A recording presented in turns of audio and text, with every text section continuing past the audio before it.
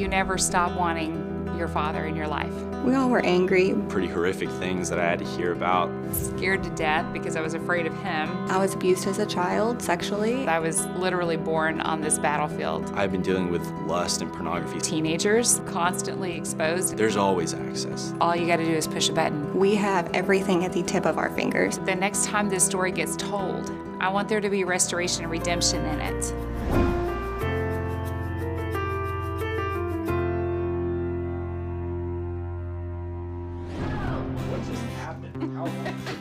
We're just a normal family, and we like to spend time together. We just love being around each other.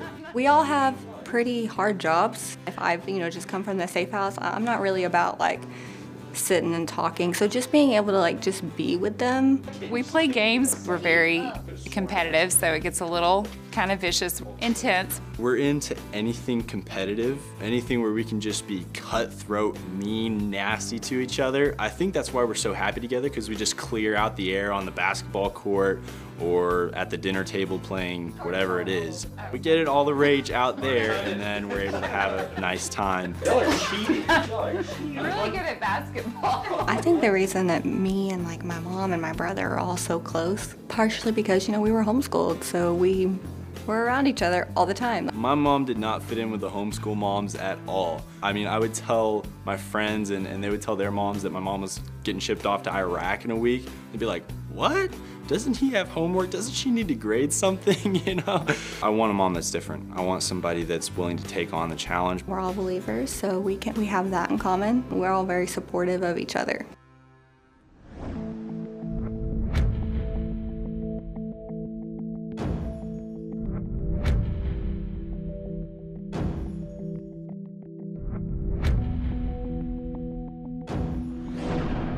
I started doing this job on a Monday, working with women who, had been sexually exploited. And on Wednesday, I got a call from the investigator saying, your dad's being investigated. I was literally born on this battlefield. My dad had a pornography addiction that was very severe, and it had taken him to some really dark places. My parents divorced, and my dad remarried, and he just kept going down that path. And he ended up becoming very addicted to more and more and more, things that were darker and darker, and ended up beginning to act out on those. And I was away at college, came home for a weekend visit. I went over to try to see my father, and my stepmom met me at the door. And she didn't let me in the house. She said, I need to talk to you, and she took me out in the backyard. And she began telling me all the details of what my dad had done. I didn't want to know. It broke my heart because I couldn't imagine my dad doing those things to a child, but why would she make this up? I didn't know what to do. And I was actually pregnant with my daughter at the time. It wrecked me. It just wrecked me. And so I immediately went to counseling, and they said, you have to report this, because if there's a child in danger, we have to report it. And I was terrified. I said, well, I didn't realize that in trying to get help for myself, that would result in me having to report my dad. I didn't want to do it. I was scared to death because I was afraid of him. I did what I had to do. Nothing happened. Nothing was done to him. And I felt like, my voice didn't matter. And I was so terrified to do that. And it was the hardest thing I'd ever done, to report my own father, because he's still my dad. I didn't find out until the next report was made that he actually asked his wife at the time to get her daughter to recant her story and say that she made it up. And he paid her, paid her off so that her daughter would keep quiet, and that's why nothing was ever done. And then he had more victims because nothing was done. I made the report in 1995, and it was 2014 when I got the call from the investigator. And he said, we're investigating your father for sexual abuse of children, and we know that you had a report earlier, so would you be willing to participate in this investigation against your father? Angry. We all were We all were angry. She handled it really well. She checked on us all the time and how are you doing and are you okay? It was definitely a hard investigation. It was going all the way. He was going to fight it. I actually sent him a letter and asked him, please don't do this. We don't want to have to testify against you. I don't want the victims to have to testify against you. Please don't do this. And he was still going to. And literally the night before, I got a message from the investigator saying he's decided to go ahead and plead guilty. And I was so relieved. He received 40 years, day for day. He'll be there the rest of his life. There's no chance for parole. He won't get out. I said, God, the next time this story gets told, I want there to be restoration and redemption in it.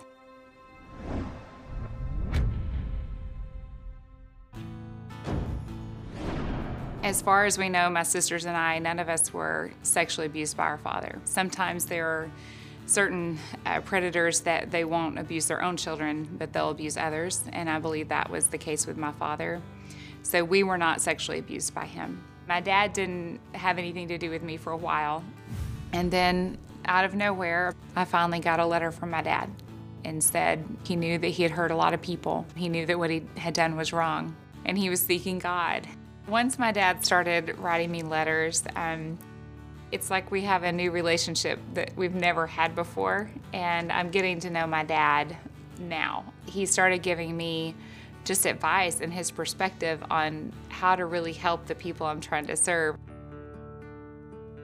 I don't know about drugs, but it seems that some people are more susceptible. Some are hooked from the start, some can take it or leave it. I know that drug addicts get to the point that they'll do anything for the next fix. I think that if you are addicted to porn, the next picture or video is going to be better.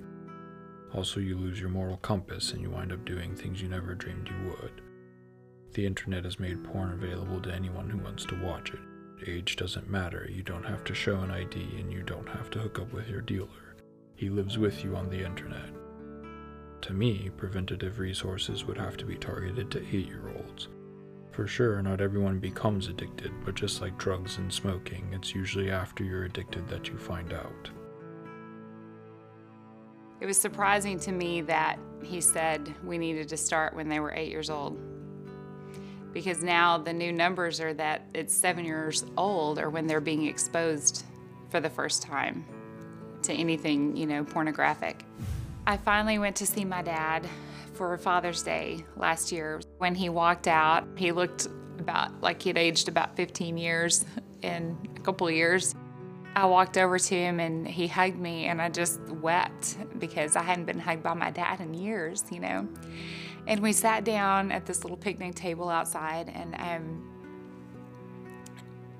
he's looking at me going, I'm so proud of what you're doing. And I know for me, I'd never even heard my dad say he was proud of me for anything, and then that he's proud of me for what I'm doing. And I know that the Lord is working on his heart. I think that for him, the first part was just being able to acknowledge how far he had gone away from the Lord. He's on a journey back. So I definitely know that he's seeking the Lord now. And I hope that by partnering with me the way that he is, even from prison, I hope that he feels like he's getting to redeem some of the things from his own life. God's working on my dad's heart from prison, which is where he needs to be. That's where he had to be in order for God to set him free. It's so counterintuitive to be in prison to get set free.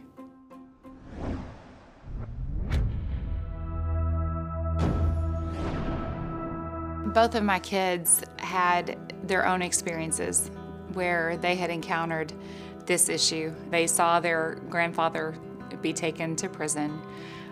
They saw the struggles that were within our own household. I was abused as a child sexually. My family, we were church planners and, we were taking in people. I had cousins live with me. I had a bunch of people lived with us all the time. And so there was one in particular girl that lived with us. She was a year older than me. We shared a room and it went on for about a month. She threatened to call CPS on my parents if I said anything. She said, I'll go do it in this room and do it to your brother too if you don't shut up. No one knew what was going on because I didn't tell anyone because I didn't want my parents to get taken away or her to hurt my brothers. I eventually, stopped fighting her. I was like, okay, whatever, like don't touch my brother though. After about a month of that happening, I was able to move into my room with my brother, and that way I could kind of watch and protect him, but I was out of the situation. But she moved on, and my mom asked me when I was 16 years old, she was like, hey, did something happen to you? Because I feel like something did, and I was like, yeah, something did happen. By the time they all found out, I'd forgiven her, I'd moved on a little bit, but I needed to get just some healing in myself, so I went to counseling for about a year. So yeah. I've been dealing with lust and pornography since I was 5 years old, just constant bondage, trying everything possible to get free. A lot of things happened in a very short amount of time. I heard about what had happened to my sister, my parents divorced, my mother's dad, my grandpa went to prison for some pretty horrific things that I had to hear about. I started to ask about his story, and the scary part about it was it looked a lot like mine. He was alone a lot, he felt very, very lonely, and he resorted to pornography and adult entertainment of other varieties just to satisfy that loneliness within him. When he said, "This sin will take me places," I thought I'd never go. I was absolutely frightened because I didn't want to look up in 60 years and be exactly where he was. And that's what kind of drove me to lean into God and drove me to pursue a relationship with him, is that I knew I was nothing by myself. At that point, I quit cold turkey, did the practical things like got in my Bible, listened to things that were life-giving, listened to people that were life-giving, putting the right people in my life. So since then, it's been such a peaceful journey for me. I know God's got me for eternity, and how could I not have peace?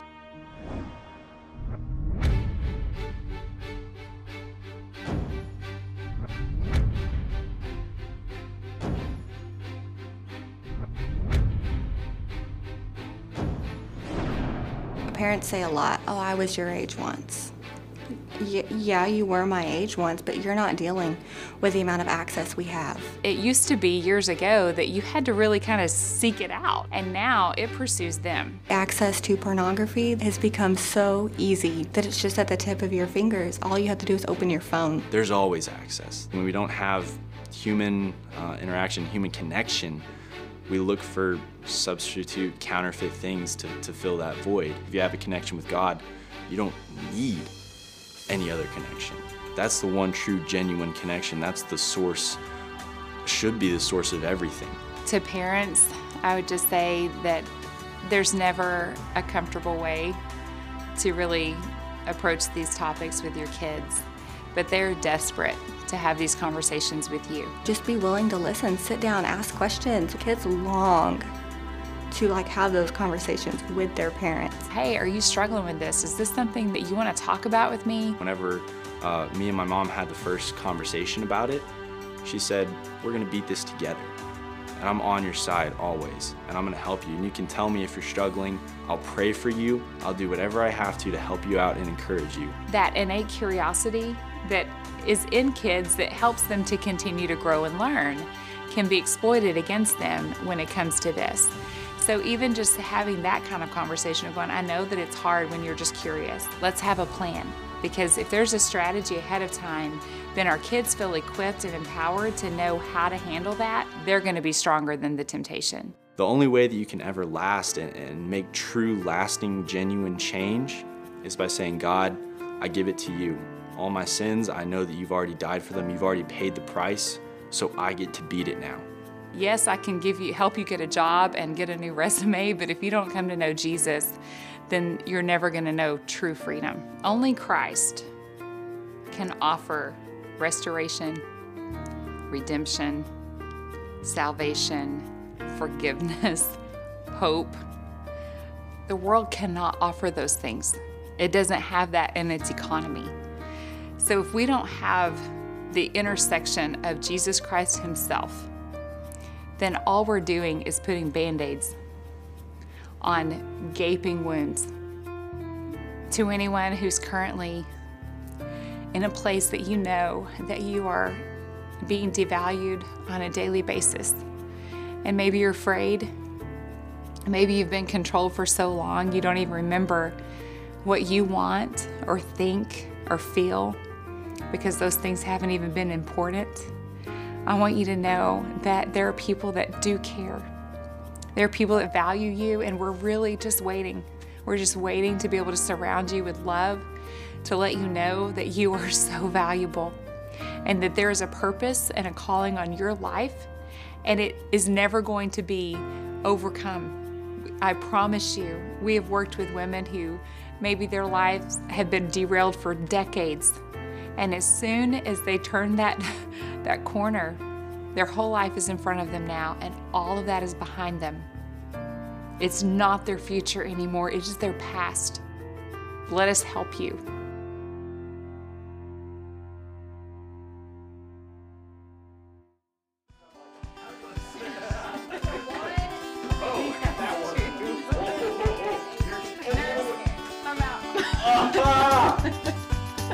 Oh, that is so stressful. Really? Yes. Oh, I'm sorry. God is love, and love comes from God. In 1 John, the Bible tells us that God is not only all-loving, but that He actually is love itself. The heart of the Parent Compass television show is to bring the transforming love of God to families everywhere. In every Parent Compass episode, true stories reveal family struggles and how their lives were radically changed by the love of God. Parent Compass, an award-winning television series, is completely funded by people like you. If you have been touched by God and you want to share God's love to others, would you please pass it on? Jesus tells us to go into all the world and to tell about Him. With your donation, you allow us to take this television show into many different nations and in many different languages, free of charge. And a portion of your donation goes to Parent Compass Outreach to feed starving children. Your gift does so much. To make your tax-deductible gift, go to parentcompass.tv/donate. That's parentcompass.tv/donate. And thank you for sending love and hope around the world.